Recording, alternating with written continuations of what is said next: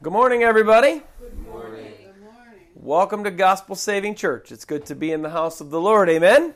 Amen. Thanks to you all for coming into my home in McKinney, Texas here and joining us here for church on a beautiful day in May. It's a little rainy here in North Texas, but it's still a beautiful day. And, God is good and He loves us. And even though it's gloomy outside, we can have peace and joy and sunshine in our hearts, right, with Jesus. So, amen. Anyway, if you guys want to get your Bibles open to Matthew chapter 24, we're going to be in verses 29 through 35. But if you want to join me in a word of prayer before we start my thoughts from last week, I would surely appreciate it. King of heaven and earth, thank you so much, Lord Jesus, for this beautiful day. Thank you so much, Lord God, Lord, no matter, as I think my Father said before service, Lord, no matter what it looks like outside, Lord, we don't have to be gloomy just because it's gloomy outside, Lord. And I know, Lord, we can have peace and joy and love in our hearts despite the rain, Lord, despite the no sun, Lord. Thank you so much, Lord God, for your love and for your cheerfulness and, for your words, Lord, that lead us and guide us. Your words say, in this world you will have tribulation, but be of good cheer, for I have overcome the world. So, Lord, no matter what we go through, Lord, even if we're here when the end of the world comes, Lord, and the end of the world is drawing near, Lord, even if we're here then, Lord, we can still have peace and joy in our hearts, Lord, because we can know you. And if we just put our trust in you and lean on you and rely on you, we can have peace and joy in our hearts. God, thank you so much for that. Lord, I pray you bless this message, Lord, and bless our ears so we could hear right, Lord, and bless my mouth, Lord, so it could speak right, Lord God. And I pray that your Holy Spirit would teach us today and show us all just supernatural, awesome spiritual things, Lord. I just love you and praise you, and we just ask that you bless this time, Lord, that we're together, and bless all those that will listen to this message, Lord, all over the world. Thank you, dear God, for them and each and every precious soul that listens to this message, Lord. I praise you and thank you, dear God. And we ask all these things in Jesus' mighty name. Amen. Again, we'll be in Matthew chapter 24. Verses 29 through 35. That'll be what I'm going to read from in a little bit. But first, my thoughts from last week's message, the signs of the ends of the times, or the end of the age, part 2. Last week, we read about one of the signs of the end of the world being the Antichrist. He's going to come, he's going to sit in the temple of God that he's going to help make, and he's going to proclaim himself to be God and make it desolate, or he's going to make it unholy. I also talked last week about how the Jews should react once they see this Antichrist coming and how they will act, really, the Bible tells us, and with Jesus' words in Matthew chapter 24, verses 16 through 22. And I also talked about how the Antichrist would reign 7 total years. The Bible calls that the tribulation time. But in the last 3.5 years, starting with the proclamation of this Antichrist as himself as God in the temple, he's going to bring really a literal hell upon the face of the planet. We talked about that last week. But just how bad of a time will this 3.5 years actually be? How much literal hell is Satan and the Antichrist really going to bring upon the earth? And how, outside of what we've talked about already, him standing in the temple, sitting in the temple, proclaiming himself God, how else will we be able to identify him over and above those other things? Well, unfortunately, here in Matthew chapter 24, Jesus didn't cover all of those things. He didn't cover all of what the Antichrist is going to do when he comes. But he actually does in Revelation chapter 13.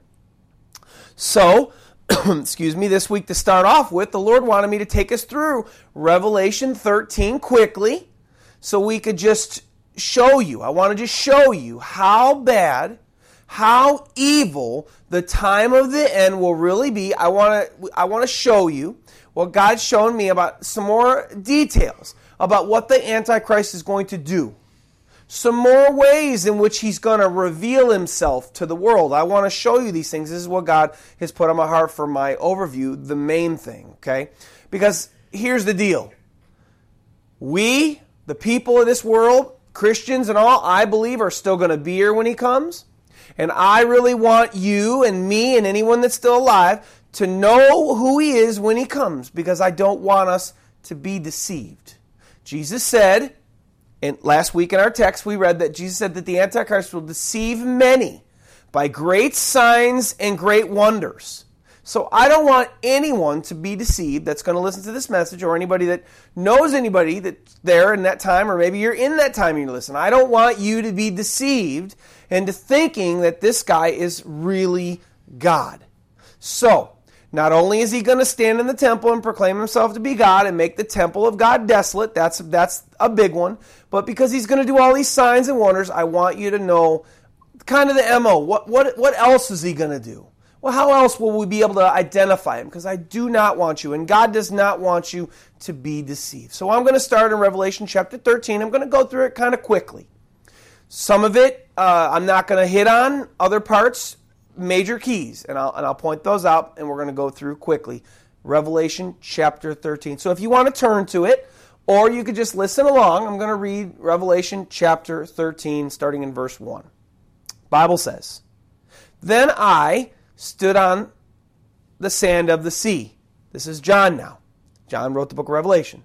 "And I saw a beast rising up out of the sea, having 7 heads and 10 horns, and on his horns 10 crowns, and on his heads a blasphemous name." So notice right there already, he's got to have a blasphemous name he's going to come in. He's going to come in blasphemy, and there's only one that you can blaspheme, and that's God. "Now the beast which I saw was like a leopard. His feet were like the feet of a bear, and his mouth like the mouth of a lion. The dragon," and we know him scripturally to be the devil. That's Satan. "The dragon gave his power, his throne, and great authority." He gave him his throne, his great authority, and his power. So Satan is giving this Antichrist all of his power and all of his authority. Big key there. "And I saw on one of his heads as if it had been mortally wounded, and his deadly wound was healed." We believe this to be, along with what else Revelation 13 says here, that this Antichrist is going to come and he's going to kind of pull a Jesus. He's going to live, he's going to be shot, somebody's going to kill him. But then he's going to resurrect, he's going to raise from the dead. He's going to try to deceive you by saying, well, "I'm Jesus, I'm the Christ, because see, I was dead and now I rise again." And he's going to try to pull out of the Bible, and he's going to try to show you that he is Jesus, because he's going to die and he's going to rise again. And listen, "And all the world marveled and followed the beast." So the whole world, the majority of the people of the world, are going to be deceived into this guy being the real Christ, the real Messiah, the real God. So listen, verse 4, "So they worshiped the dragon, who gave authority to the beast. And they worshiped the beast, saying, 'Who is like the beast, who is able to make war with him?'" So he's going to have a great power. Okay, so they're saying right there, who's even able to make war with him? He is so powerful, we're just done. Nobody can stand against him. He's great. He's a great, powerful man. He has great power. He goes on to say, John, in verse 5, he says, "And he was given a mouth, speaking things and blasphemy." So he's going to, again, he's going to blaspheme the God of heaven and earth. "And he was given great authority to continue for 42 months. There's our 3.5 years that he's going to reign in this great tribulation time, this terrible tribulation time.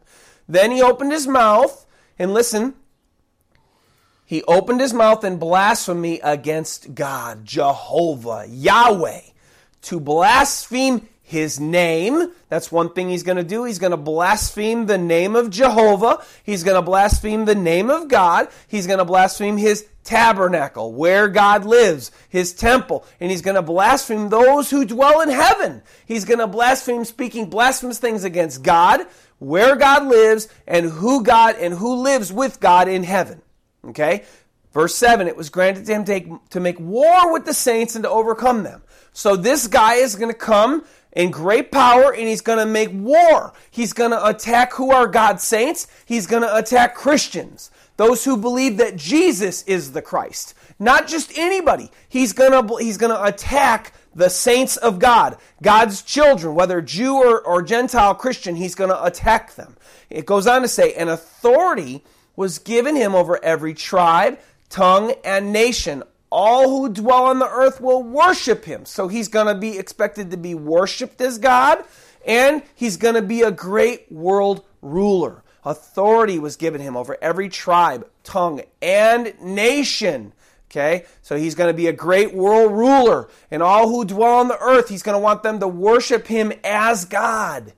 Listen, whose names have not been written in the book of life of the Lamb slain from the foundation of the world. If anyone has an ear, let him hear. Jesus is trying to reach out to us here. If anyone has an ear, let him hear. Hey, wake up, guys. This is what this guy's really going to do. He's going to be a great world ruler.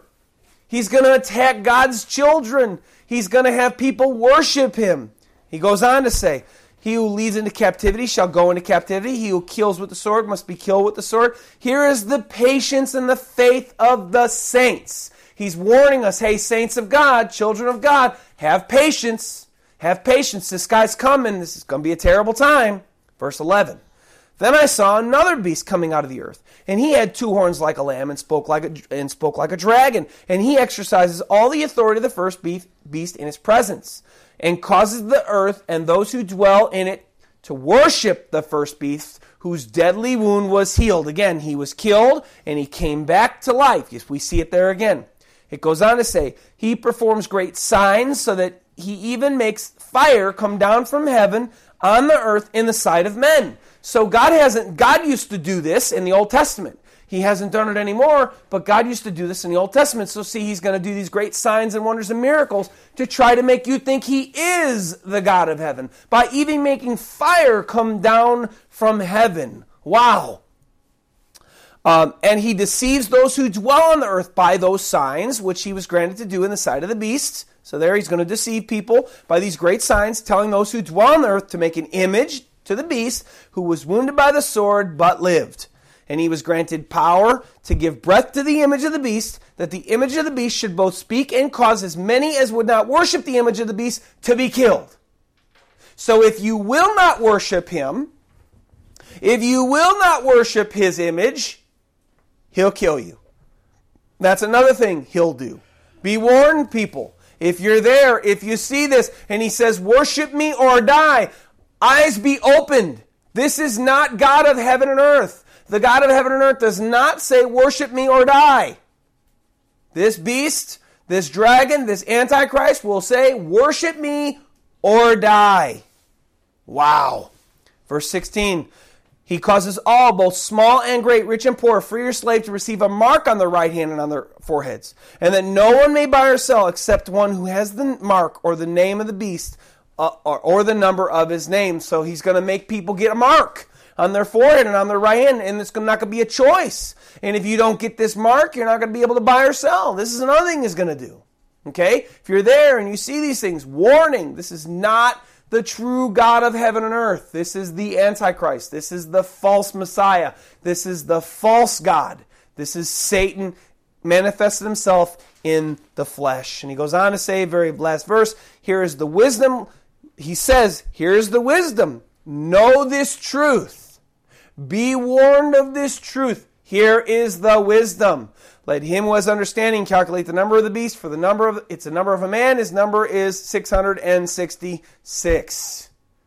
So now we know what he's going to do, more than he just comes and sits in the temple. Because, coming and sitting in the temple, I'll be honest with you, he's going to make a peace treaty with Israel. That's a very godly thing to do. I mean, who wouldn't want peace in the Middle East?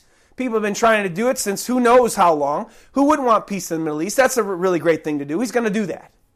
Then he's going to help the Jews build a new temple. Well, that's a great godly thing to do. Remember, his first 3.5 years are going to be in peace. This is when people are going to believe in him. They're going to believe that he is this great God of heaven, because he's going to do all these slightly godly things. So people are going to start to follow him. But it's not until when he stands in the temple and he stands up and he proclaims himself to be God, that's when the literal hell comes upon the earth. And those days, once he does that, will be so supernaturally intense. We can see why Jesus said, Matthew 24:22, unless those days were shortened, no flesh would be saved.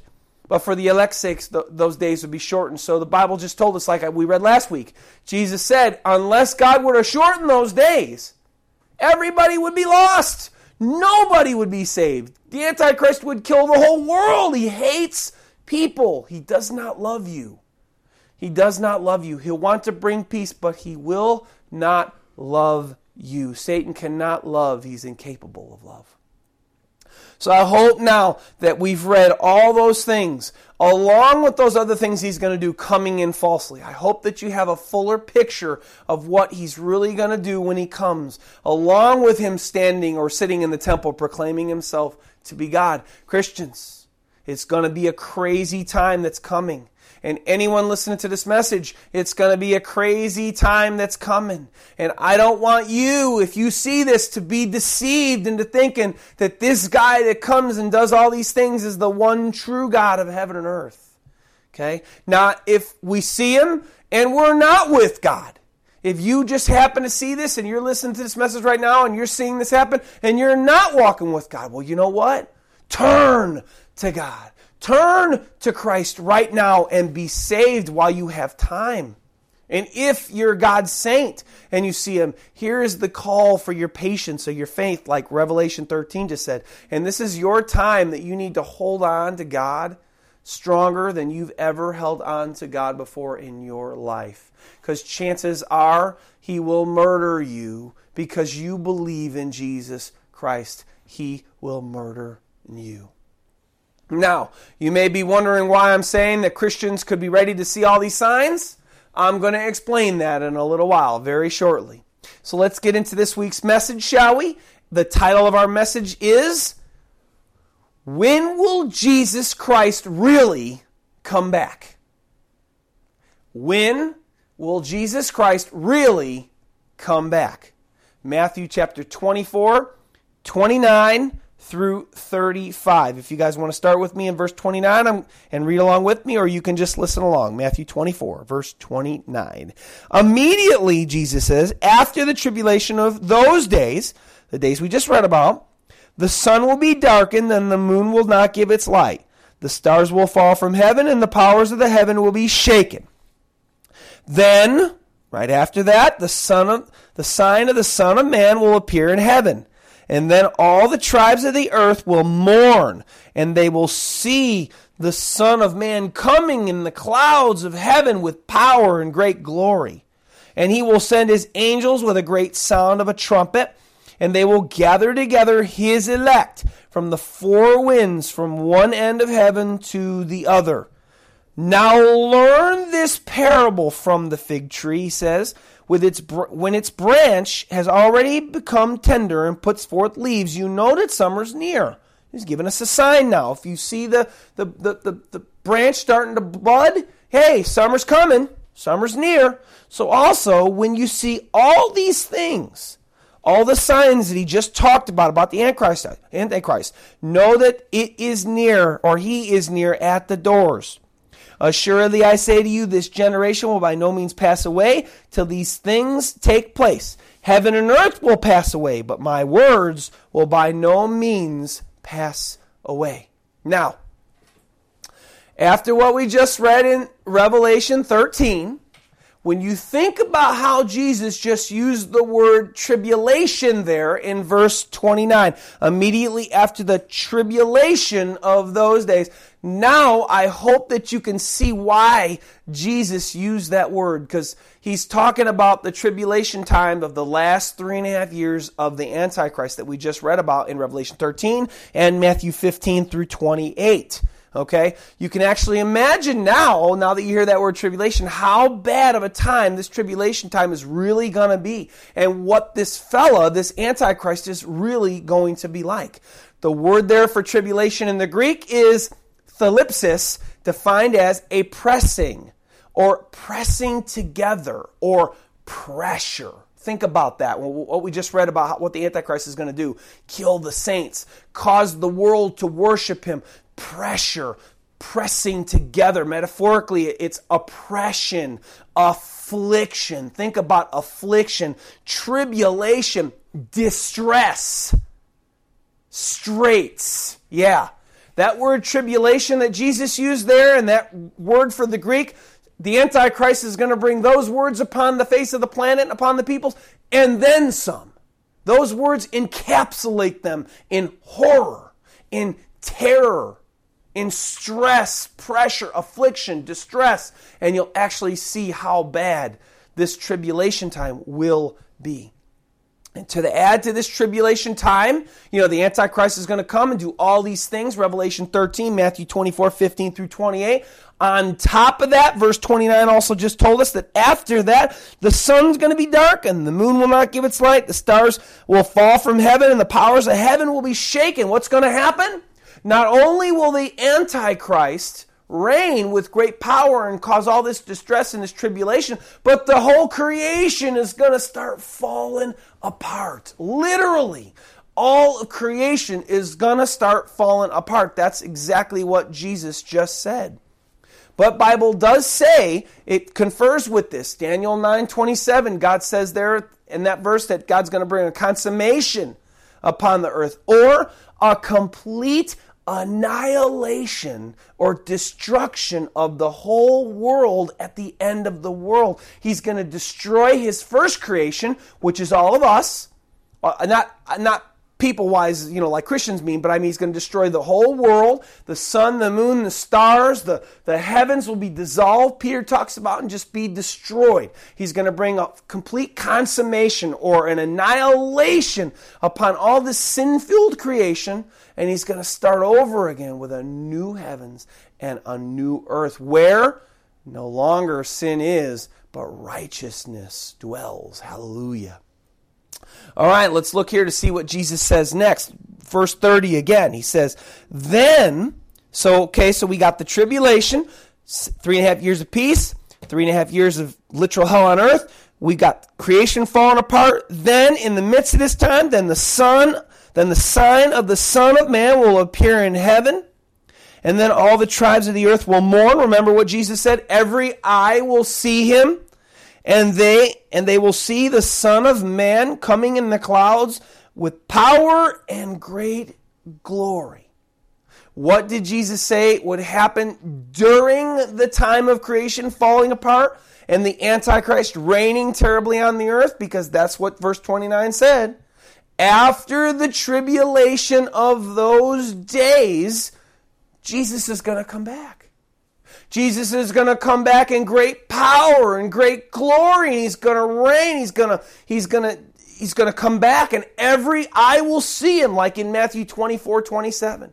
Every eye will see, the whole world, every person on the planet will see Jesus Christ come back and return on the clouds of heaven, just like he told the disciples when he was leaving, and they saw him leaving in heaven on a cloud. An angel appeared, and an angel came and says, what are you staring at heaven for? He says, don't you know he's going to come back just like he left?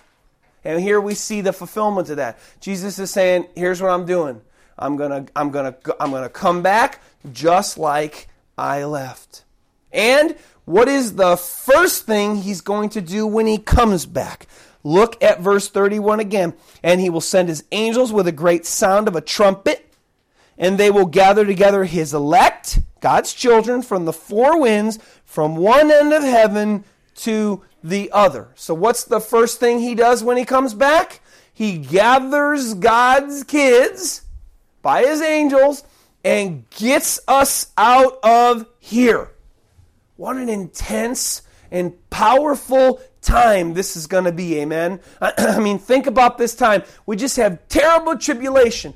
Then we see the Christ. Then God takes everybody out. Wow! Intense! It sounds like a time that will be just unforgettable. And by the way, Christians, this is also what Christians, you or the church teaches, is the rapture. God's taking of his children, of his church, off the planet and gathering them together to himself. And he closes this thought with 32 through 35, and he says, now learn this parable from the fig tree. Hey, when the branch has already become tender, hey, when you see these things, when you see the branch come tender, Look at there. You know that what happens? Summer's near. So when you see it or me near or all these signs, know that I'm near. Know that when you saw all these things happen, I'm near. I'm at the door. The end of the world is right around the corner. It's coming, guys. It's coming, but you're going to see it. You'll see these things. Notice he said that they would see these signs. And once they saw these signs, then know that his return was right there at the door. The events we read about today describe to us Jesus' second coming. Okay? This is what the Bible calls his second coming and the rapture of God's children. Now, not all peoples believe this. To me, I saw it. To me, I see a second coming there. He's talking about his second coming. We're going to talk about that for the rest of our service today. And he gathers God's elect, who are God's elect, God's people, God's ones that have turned to him. They've chosen to accept his free gift. They turn to him, they get saved, and he's going to pull them to him.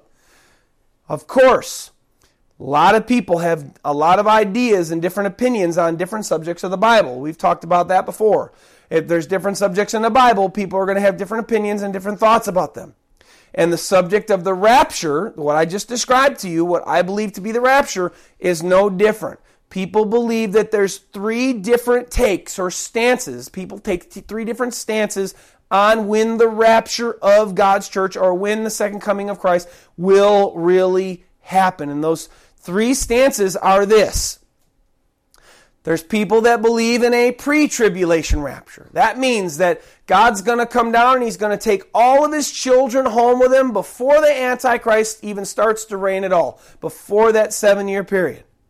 Then people believe in the middle of the tribulation rapture. And the reason they believe this is because they believe, or what this means is that Jesus is going to come, God's going to take away the church, take away God's kids right in the middle, right before the 3.5 years where Satan takes over, where the Antichrist starts to reign. And then the last stance, probably the least accepted amongst Christians in America, is the post-tribulation rapture. It means that God's going to come back and take the church, take his children after the Antichrist is done reigning. Okay? This is the least accepted belief, while the pre or even the mid are the most accepted beliefs amongst Christians in America. I'm going to talk to you today about one of the stances that is probably the least accepted, which is the post-tribulation rapture, because this is when I believe that the church, that God's children will be raptured from the face of the planet. So I want to just start out by saying I'm not teaching this sermon, and I'm not teaching my own doctrine. I'm just teaching what the Bible says, but I'm not teaching this in order to divide us. If you have another belief, well then that's fine. Let's agree to disagree, but I don't want to teach this sermon so that anyone is divided against me or I get divided against anybody. I've met people that don't believe in a post-tribulation rapture, and I don't agree with them, but I don't hate them either. I love them. They're my brother in Christ. I think that they're wrong, and they think I'm wrong. We can agree to disagree. But today, I like to present to you what I believe is the post-tribulation rapture, because I believe that God has a powerful message in this message and in the post-tribulation rapture, and we have some dangers to watch out for in the other two. So, I believe that there's some dangers associated with the pre and mid beliefs, but you be the judge. I'm just going to present my case. I'm going to present what the Bible says, and then you decide when everything is all said and done, after you do your own study, not listen to your pastor, not listen to whatever your leader says, but you go yourself to your Bible. Not even what I say. Don't believe that either. But you, after we're done, go to your Bibles and you research this. You dig into God's Word and you ask God what the truth is about when Jesus Christ is really going to come back and what He's really going to do when He comes back, because these things are vital. These things are so important. The time that He comes, as far as setting a minute or a date or an hour, that's not important. What's important is what will be going on when He comes back And what do we have to be aware of or not aware of? Or is there a danger? Is there going to be danger for Christians in the world before he comes back? Or is everything going to be like it is today and then whoop, we're just going to be out of here? You be the judge. I'm going to present what I believe to be the post-tribulation rapture of the church. So this is the first reason why I believe that Jesus is not going to come back until after the tribulation time, after the Antichrist reigns and take his church. This is why I believe first reason. First reason I believe is that the Bible only speaks about one second coming of Jesus Christ. Nowhere in Scripture, from Genesis to Revelation, will you find anything but Jesus Christ coming back one time called his second coming. We read in Scripture about him coming one time, the first time, where he comes and he brings love and he brings peace and he shows people who God really was, even in the Old Testament. People like Richard Dawkins think that God is some beast from the Old Testament, some unloving, uncaring character. Well, Jesus comes to set that record straight. Jesus was God in the flesh, and Jesus came the first time, almost 2,000 years ago, or about 2,000 years ago, to show us who God really was. God is love, has always been love. He brings truth. He brought the teaching of true salvation. He brought peace to people that listened to him, the people that accepted him, okay? He brought the way to heaven. And then he died for the sins of mankind in his first coming. But then the Bible only speaks about one other time that Christ will come, called his second coming. And in this second coming, every instance where we see Jesus Christ coming his second time, he gathers his saints, he judges the world in righteousness and brings an end to the sin-filled world, just like we talked about earlier, and brings a new heavens and a new earth. And this is his second coming. And there's all kinds of prophecy in Isaiah and in Jeremiah and in Daniel that all talk about this second coming of Christ, where he's going to now, instead of come as a baby in a manger, he's going to come to rule and reign. He's not going to come as this peaceful son of a carpenter anymore. He's going to come to rule and reign. He's going to reign in power on the earth, and he's going to show all peoples the power of God. And it's not going to be this, turn to God and be saved. He's going to be like, if you don't follow God, that's it. Boom, you're going to hell, so follow or not. He comes to bring God's wrath back to the earth. That's the first reason I believe in a post-tribulation rapture, because every instance we see that Christ comes back his second time, he's gathering his church. He's judging the world. And since we only have one second coming, there can't be a third and fourth and fifth and sixth. It's not scriptural.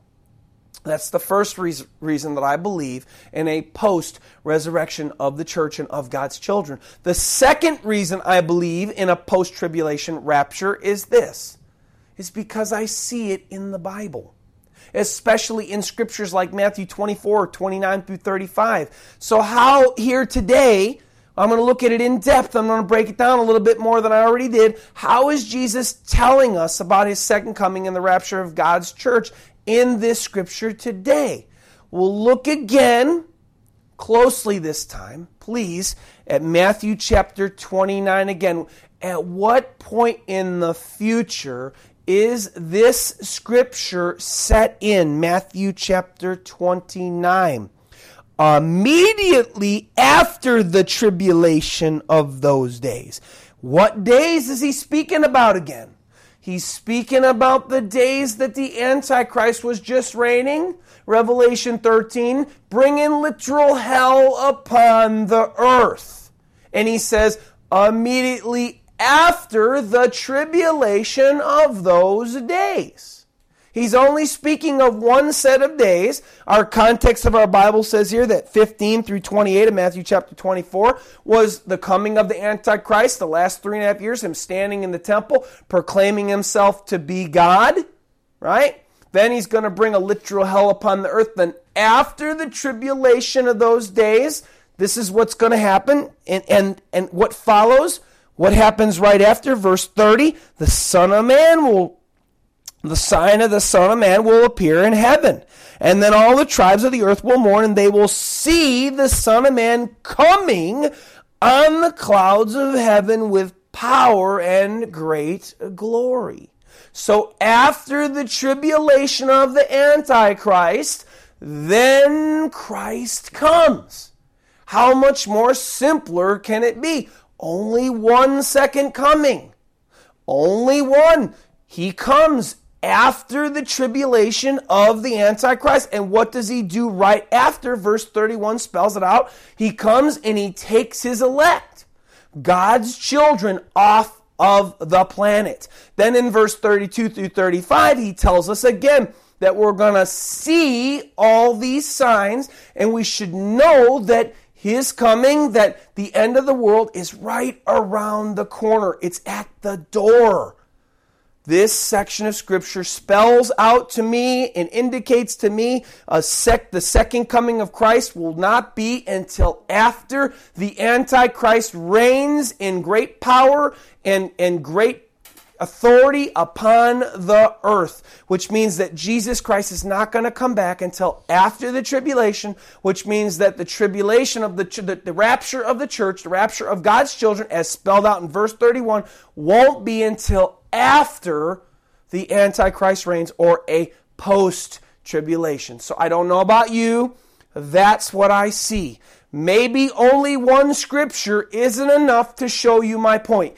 Maybe one scripture isn't enough to show you why I believe what I do. Well, you're right. One is not enough.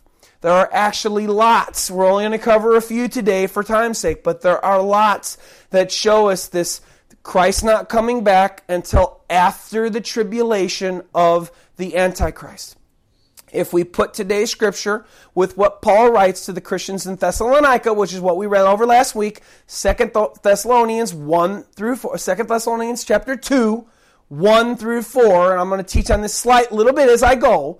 Paul writes to the Christians in Thessalonica, and he says, "Now, brethren, concerning the coming of our Lord Jesus Christ." What coming is he talking about? He's not talking about the first time he came. Paul was there when he came before. Everybody there would have known that he's already been there. So what coming is he talking about? He's talking about the second coming of Christ. So now, brethren, concerning the second coming of our Lord Jesus Christ, and what comes with it? Our gathering together to him. Again, second coming of Christ, rapture of the church. They're together. 2 Thessalonians chapter 2, verses 1 through 4. Notice he puts them together just like Jesus did in Matthew chapter 24. He goes, "I ask you now, brethren, not to be so shaken in mind or troubled, either by spirit or by word or by letter, as if from us, as though the day of Christ had already come." Like there were already people then, just like C.T. Russell had described an invisible coming of Christ in the 1800s, there were already people then that were trying to tell you, hey, Christ has already been. Hey, you missed it. But, sorry, too late. No, Paul says, no, he's not. No, he's not. Verse 3, "Let no one deceive you by any means, for that day," what day is he coming about? Talking about the second coming of Christ and the rapture of the church. "For that day will not come unless." So that day of Christ's coming and the rapture of God's church is not going to come unless, listen to what he says, the falling away comes first. That's the first thing. And we believe that to be the falling away of the faith in the world. And we see that right now. That's actually happening right now. Most of the Christian church in the world has fallen away. Christianity is not what it was in the first century. It's so diluted. Most Christians don't even believe that Jesus is the only way to heaven, or most people that call themselves Christians don't even believe that Jesus is the only way to heaven. They don't believe that God, that the Bible is accurate. They don't believe in organized religion, which is the Christian church. I mean, all these things the Bible speaks against, and they disagree with the Bible, and they still call themselves Christians. This is a great falling away. We're in it right now. It's all about peace and love. You go into a church, you hear nothing about repentance, you hear nothing about salvation. It's all about, what God can do for you, how great your life can be. That is a falling away. There's no repentance and no salvation in the Christian church of today. Most Christians just want teachers that'll tell them good and happy things that make them feel really good. This is a falling away. We're in it right now. So that's the first thing. We see it right now. And the man of sin, there again, so that day, the second coming of Christ and the rapture of church will not happen unless the falling away comes first. That's right now. And the man of sin, who's that again? The Antichrist is revealed, or the son of perdition, Paul calls him, who opposes and exalts himself above all that is called God, Revelation 13, or that is worshipped, so that he sits as God in the temple of God, showing himself that he is God. Wow. Scripture number 2, second coming of Christ and rapture together, but they will not come until after the Antichrist shows up, shows himself first, and calls himself God in the temple. And what does this, and when does this happen according to Daniel, according to the Bible in Daniel chapter 9 again? What did Daniel 9 say? 9:27. Speaking of the tribulation time and the coming of the Antichrist, then he shall confirm a covenant with many for 1 week. Remember that 1 week is 1 7-year period. 1 7-year tribulation period. Half of peace, half of literal hell on earth. And that begins the tribulation time. Remember, but he goes on to say, but in the middle of the week, 3.5 years later, in the middle of that time, he shall bring an end to sacrifice and offering. And Revelation 13, like we just said, he's going to bring literal hell upon the earth. So this man of perdition doesn't reveal himself as the Antichrist until the middle of the tribulation, right before he's going to bring literal hell on the earth, the second half of that 7-year period. And in Matthew 4:29 here, as we just read, what did Jesus say? He says that his second coming wasn't going to be till after the tribulation of those days. What tribulation of the days? The days where Satan, the Antichrist, is going to bring the literal hell upon the earth. Right here. It's second scripture, and they both go together. They're almost like Paul copied what Jesus said and wrote it to the Thessalonican church in Thessalonica, okay? It's like he copied what Jesus said. But he just kind of rounded off the edges and just made it real smooth. But Paul writes to Thessalonica just like Jesus says here. And he describes the same event. The second coming of Christ, the gathering together. Paul's talking to a Christian church. Our gathering together to him. He's not talking to one guy. He's talking to the Christian church, the whole Christian church. And Paul's letters were to be read throughout all the churches, the Christian churches in Asia. So Paul is really talking to all the Christian churches. Don't be deceived. The second coming of Christ is not going to come until our gathering together to him, they're put together, is not going to happen until after the Antichrist reigns, and then after his second 3.5-year period, where he's going to bring literal hell upon the earth. Maybe 2 different sections of Scripture aren't enough to show you why I believe in a post-tribulation rapture of the church and Jesus' second coming, but that's okay. There's lots more, but just a couple more for time. A couple more. We got 1 Corinthians chapter 15, verses 51 and 52. Paul writes again, now to the church in Corinth, behold, he says, I tell you a mystery. We shall not all sleep, but you can transform there and make that die, because sleep in the Greek there is die. So we shall not all die, but we shall all be changed. So he's talking about the rapture now. We're not going to all die. Hey, some Christians are going to be alive, and whoop, they're just going to be changed. And in a moment, and in a twinkling of an eye, at the last trumpet. Notice he said the last trumpet. That's significant. For the trumpet will sound, he says, and the dead will be raised incorruptible, and we shall be changed. So the people that have died will be raised up and gathered, or raised up in the rapture, and those that are still alive are going to be caught up with them. But now you may say, well, Pastor Ed, that's not really conclusive. Now, we didn't hear anything about Jesus there. What if that's just God telling us, hey, I'm catching up my children, Hey, this is a pre-trib, Pastor Ed. This is showing us that there's no Jesus in that scripture there. We don't read of Jesus' second coming there. That's okay. Paul is writing about the same topic to the Thessalonican church again in 1 Thessalonians 4, verses 13 through 18. He says this. He talks about the same subject, but look who we're going to be gathered together to. But I do not want you to be ignorant, brethren, concerning those who have fallen asleep, lest you sorrow as others who have no hope. For if we believe that Jesus died and rose again, so God will bring with him those who sleep in Jesus.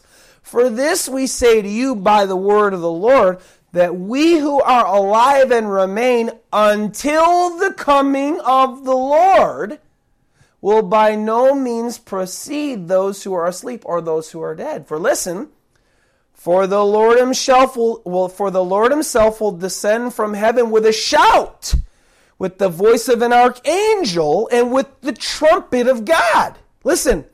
And the dead in Christ will rise first. Then we who are alive and remain shall be caught up together with them in the clouds to meet the Lord in the air. So we have 1 Corinthians 15 talking about the gathering, the last trumpet, the same trumpet in 1 Thessalonians, the same gathering together, but he leaves out there the Lord's coming to being with that gathering in 1 Corinthians. But in 1 Thessalonians, he adds what Jesus said here, what he said in 2 Thessalonians, that in that gathering, the Lord himself will descend from heaven with a shout, with the voice of an archangel, and with the trumpet of God, and the dead in Christ will rise first. Then we who are alive and remain shall be caught up together with them in the clouds to meet the Lord in the air. And thus we shall always be with the Lord. Therefore comfort one another with these words. Remember, Thessalonica, they had been deceived into thinking that Jesus already came back. Paul says you're not going to miss this event, Christian church. Everybody's going to see it. You're not going to miss this. The dead are going to rise first, and then, hey, we're going to join them in the air. And who are we going to meet? We're going to meet the Lord who's descending from heaven with a shout, with a trumpet. And he's talking about Christ's second return and the gathering of the Christian church with him. I don't know how much more plain to me it gets. The Lord, remember, is only going to come back one more time, called his second coming. And in our scripture today, Matthew 24:30, Jesus says that he, the Son of Man, is coming on the clouds of heaven with great power and glory, and will gather the elect, or those that are his. Now, unless he has 3 and 4 and 5 and 6 comings, which is not scripturally supported, we only read about one second coming of Christ that's supported in Scripture.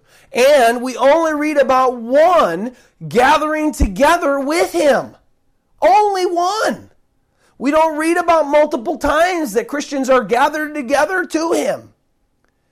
When he comes the second time, which is immediately after the tribulation of those days, verse 29 here in Matthew 24, the days of the son of perdition, where he's literally bringing hell upon the earth. So those are the reasons why I believe in the second coming of Christ, and the rapture won't be until after the Antichrist comes. And again, I don't want this subject to be one of division, but I would ask you, if you believe in a pre-trib or a mid-trib rapture, I would ask you to challenge yourself. Don't go to your pastor, don't go to your leader. Challenge yourself and go to your scripture, go to the word yourself. Because God, if you're a Christian, leads you in all truth. You don't need anybody to help you interpret the Bible. If you read the Bible for yourself and you say, God, please show me the truth in your word, God will help you understand your word. The Bible commends those. Paul commended those in Berea for being. Now we're commended to be like Bereans to go, and they went. Paul came into Berea and he challenged the people there to search Christ, challenged the people there on who Christ was, and he commended them for actually not just taking his word, but they heard him. Then they went home. They looked at the scriptures themselves. And then they found whether they believed he was right or wrong. He did not ask them just to believe by his teaching alone. Neither should I ask you to believe what I say only because of me, or neither would I tell you don't believe just your pastor, as awesome of a man of God as he is. We all can be wrong. Don't just listen to him and don't just listen to me. Go be a Berean and check out the scriptures for yourself and find if you can find any scripture that supports Jesus taking the church or any of his children out before the Antichrist reigns, or really until the Antichrist is done. I don't want to hear if you're thinking already yourself, well, Jesus is coming back, or Jesus is going to, just kind of invisible, like a thief in the night, and he's going to take us out. Because you know what that sounds to me, because I've heard that before. That sounds like an invisible or a secret return of Christ. And if I'm not mistaken, as I mentioned earlier, Charles Taze Russell, the founder of the Jehovah's Witnesses, he taught this doctrine.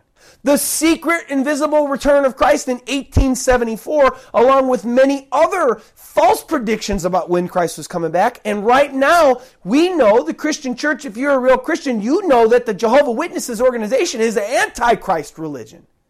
They're not Christian at all. Okay? So you can't tell me that Jesus and God is going to do something invisible, because right here, he didn't do anything invisible. He came back. The whole world could see him. Remember, he warned us a couple weeks ago, hey, if anybody says to you, hey, look here, the Christ is there. Oh, look there, the Christ is there. He says, don't believe them. For as the lightning flashes from east to west, so will the coming of the Son of Man be. He's going to come and every eye will see. Nothing done in secret. God doesn't do anything in secret. God works in power and in great glory. He doesn't have to hide anything from anybody. Why do I believe that the pre- and mid-trib rapture is an incorrect doctrine? Why? I believe that Christians, God showed me this just yesterday. God showed me, I believe, that Christians confuse God's promises of keeping his children, his church, from his judgment of the entire world at the end of the world, which is spelled out for us in Revelation chapter 15 and 16, where we read about the bowl judgments. I believe that Christians confuse this promise with the tribulation period of the Antichrist. You see, in Revelation 13, we read about the Antichrist coming. Then we read about, a little later, like in 14, we read about where Jesus sends out the angels to gather the elect. But then we read in 15 and 16 about God bringing these great bowl judgments upon the planet, where great loathsome sores, and he kind of copies some of the plagues that he sent upon Egypt. And this, Christians, this, my friends, is God's judgment on the world. Okay? These bowls are God's judgment and wrath upon the whole world, not the Antichrist reigning upon the whole world. I think Christians get that mistaken, because I do not see. This is another question. I've been asking myself a question about this pre, mid, and post-rapture of the church and Christ's second coming for years. And it hasn't been up until maybe the last year that I've really kind of set my heart to really seek on this and really search God on this and really meditate on this. And it wasn't until a fellow that I used to know even brought some of these things to my attention, and he did not believe in a post-tribulation rapture, but that really started opening my eyes and really I started praying and God started showing me these certain things about, the rapture and Christ's second coming. But this is a question that I've had for years, but for years I just kind of buried it. But over the last year or so, I kind of stopped burying it. I kind of thought about it some more. And this is the question that I've asked myself for years on the subject of why there could not be a post-tribulation of God's children of his church. So why is a post-rapture of the church and Christ's second coming a post thing bad? Or why is it wrong? Well, here. If the whole reason behind why people believe that Christians will be raptured before the Antichrist is because God is going to keep us from the evil that the Antichrist will bring, because that is what people believe about a pre- and a mid-trib rapture. They believe that God's going to take us out before literal hell comes upon the earth. Okay? That's the main reason. then why then, if that's true, and God's going to remove us even before the Antichrist comes, then why then has God allowed Christians to go through the evil and terrible times of persecution that have come against us since Christ resurrected all over the world, both past and present today? We can just start with Rome. Remember how Rome treated Jesus. Remember then how Rome treated Paul and all the disciples. Paul and almost all the apostles were brutally tortured and murdered senselessly. Why? Because Christians worship Jesus Christ as God and not the Roman Empire. So Rome killed multitudes of Christians, especially under Nero, because they wouldn't worship him as God, but they worshiped Jesus Christ as God. Why would God let those people go through that if Christians aren't supposed to suffer or are never supposed to be persecuted? Jesus promised persecution. We go with them, the Catholics. We move ahead some. Most people don't know this, but the Catholic faith, when it was in the beginning and then up until into the teens of centuries, they practiced mass torture and mass murder against Christians, especially in the Inquisition. Because why? They wanted to convert Christians that believed in Jesus Christ as the only way. And they wouldn't believe in transubstantiation. And they wouldn't believe in the Mother Mary being, who she was to them. And so they tried to convert them. But Christians wouldn't, because Jesus is the only way. So because of this, the Catholic faith persecuted, tortured, and murdered millions of Christians. From early on, 300 all the way to into the teens AD. So why didn't God keep those people, those Christians, from going through that terrible time of literal hell upon the earth? We look at Islam today. We look at Islam back from Muhammad. Okay? Muhammad, from the time that he got his great gathering, people really started to believe in him, all up until today, have been trying to convert Christians to believe that Jesus is only a prophet. He was only ever a prophet. He never claimed to be the Son of God. Oh, and God forbid, he never claimed himself to be God in the flesh either. Oh, God forbid. Muhammad is the final prophet. Jesus was just a prophet along with Moses and yada, yada, yada. And so because Christians will not bow down and turn and change, Muslims and Islam from Muhammad to today have been mass murdering and torturing Christians for 1,500 or so years. Why didn't God stop all that? If Christians aren't supposed to go through literal hell on earth. And I could go on. Hindus, Buddhists, they all do it too. They all do it too. They've all done it to Christians too. In all these instances, the peoples and leaders of these religions tortured and murdered Christians because they would not give up their worship of Jesus Christ as God and bow worship to their God or their gods. Well, I'd like you to tell me why God would not stop Christians from going through the tribulation time period where the Antichrist is in power, where he persecutes and murders Christians in the same way as the people and leaders of those other false religions have done for almost 2,000 years since Christ resurrected. Listen to this one more time, Revelation 13, 15 through 17. Listen to it again. Listen to what the Antichrist is going to do to Christians when he reigns. He was granted power to give breath to the image of the beast, that the image of the beast should both speak and cause as many as would not worship the image of the beast to be killed. He murders. He murders because they wouldn't worship the image of the beast. The same as Islam has done.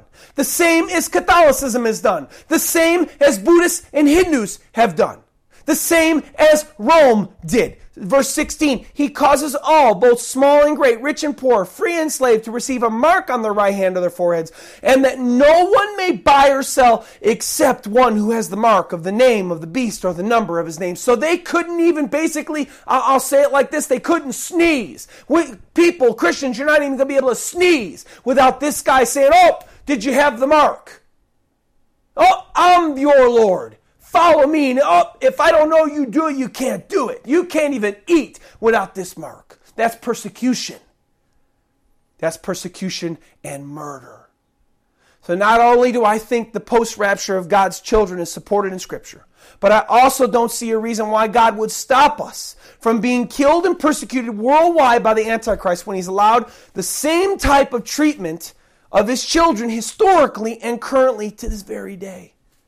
I don't know where you stand, but I know what I believe, and I know that I believe in a post-rapture of the church, and I believe in a post-tribulation coming of Christ. Christians, I believe that the doctrine of the pre- and mid-tribulation rapture is dangerous.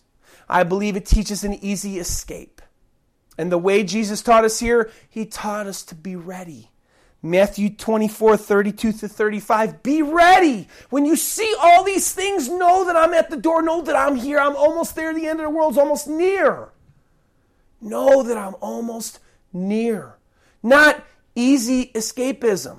But hey, all these things are about to come. And hey, when you see all these signs, you're going to see all that the Antichrist is going to do, Christians. You're going to see it. If you believe that God is going to take us all out of here before the Antichrist is going to reign in evil, and he doesn't, are you really going to be ready for the terrible, horrible persecution that the evil one will bring? This is another reason why I think the pre and mid rapture of the church is wrong. Okay, you're not going to be ready. If you're ready for easy escapism, and then when it happens, what are you going to do? You're going to lose it. I don't think you're going to be ready. And if you're not ready for this terrible reign when it comes, you can easily buckle under the pressure, because the Antichrist is going to put pressure on you to convert. He's going to put pressure on you, as we read in Revelation 13, to make you worship him. And if you worship him, you can't be worshiping the God of heaven and earth. Jesus said one can't serve two masters. You'll love the one and you'll hate the other. So he's going to try to force you to worship that image of that beast. He's going to try to force you to worship the Antichrist. And if you're not ready, and if you thought, I was supposed to be out of here before, and you're not, and you're there, and you're seeing it, and you're in the midst of it, and he forces you, are you going to gird up your loins? And are you going to stand and lose your life? Or are you going to be so broken because, oh God, another reason. Are you going to blame God? Oh no, this terrible stuff's coming upon me. Oh no. Oh God, you let me down. And then what happens if you get angry with God? Oh God, you let me down. You did all this to me. Oh, curse you, God. And then you're there, and then you have to worship the beast, and you fall away from God. I believe God loves us. But I also believe that God will allow us to go through the tribulation time and allow the evil one to persecute us and kill us. Just as he has allowed Christians to go through this same thing for almost 2,000 years. So Christians, my exhortation to you lastly today, if you see all these signs at the end of the world coming, like Jesus just said, and you see the Antichrist come in power, and then you see him declare himself God, and you're still here, don't say that I didn't warn you. Just please get ready for the tribulation to begin. Get ready to lose your life when he starts to come and he starts to kill you, because you will not bow down and worship the image of the beast. Please be ready. If you're not a follower of Christ, my exhortation to you in closing, and you see all this stuff happening, or you're seeing it happen right now, because maybe you're listening to this message and it's in this time, then please turn to Christ right away, even if it costs you your earthly life. If you're seeing all these things come to pass, and God has allowed you to hear this message and see these signs, then God is granting you mercy so that you can turn to him before it's too late. What would you rather lose? Your earthly life now, where you're only going to live a few more years? Or would you rather lose your soul in eternity? Turn to Christ before it's too late. It's better that you lose your life now that you only have a few days of, rather than you lose your all eternity, which never ends, that you can have with God, that he's offering you right now. Turn to him, please, before it's too late, and be saved from eternal torment. Be saved. Seek God. Surrender your life to him. God loves you. Let's pray. Lord, thank you so much, Lord God, for this message today, Lord. Thank you so much for your love for people, Lord God, that you're always warning us. You're always trying to show us what the alternative is like, what it's like without you. You're always trying to show us what's going to happen so that we can be ready. Lord, you don't want to leave us in the dark. Lord, you want us to be ready so that we're prepared. God, I pray for everybody listening today, Lord God, that they would seek you, that they would seek these issues for themselves, not just take what I take or not just take what their own pastor says, but Lord, that they would seek you on these issues, Lord God, and they would be bold at whatever they see in you, that they would then proclaim it. Lord, if they see a post-rapture, Lord, then they wouldn't be shy and they wouldn't be quiet anymore, but then they would tell people about it, warning people, Lord, that then we're going to have to go through this stuff. Don't be deceived. Because, Lord, the Antichrist is going to deceive so many. Lord, I don't want anybody that's listening to this message to be deceived, Lord. I pray that the people that hear this message would get saved, would bow down, fall on their faces, cry out to you right now, God, in this place. Please, Jesus Christ, save me. Please, Jesus Christ, save me. I need you. And be saved. Lord, I pray all these things, and I ask all these things in Jesus' mighty name. Amen.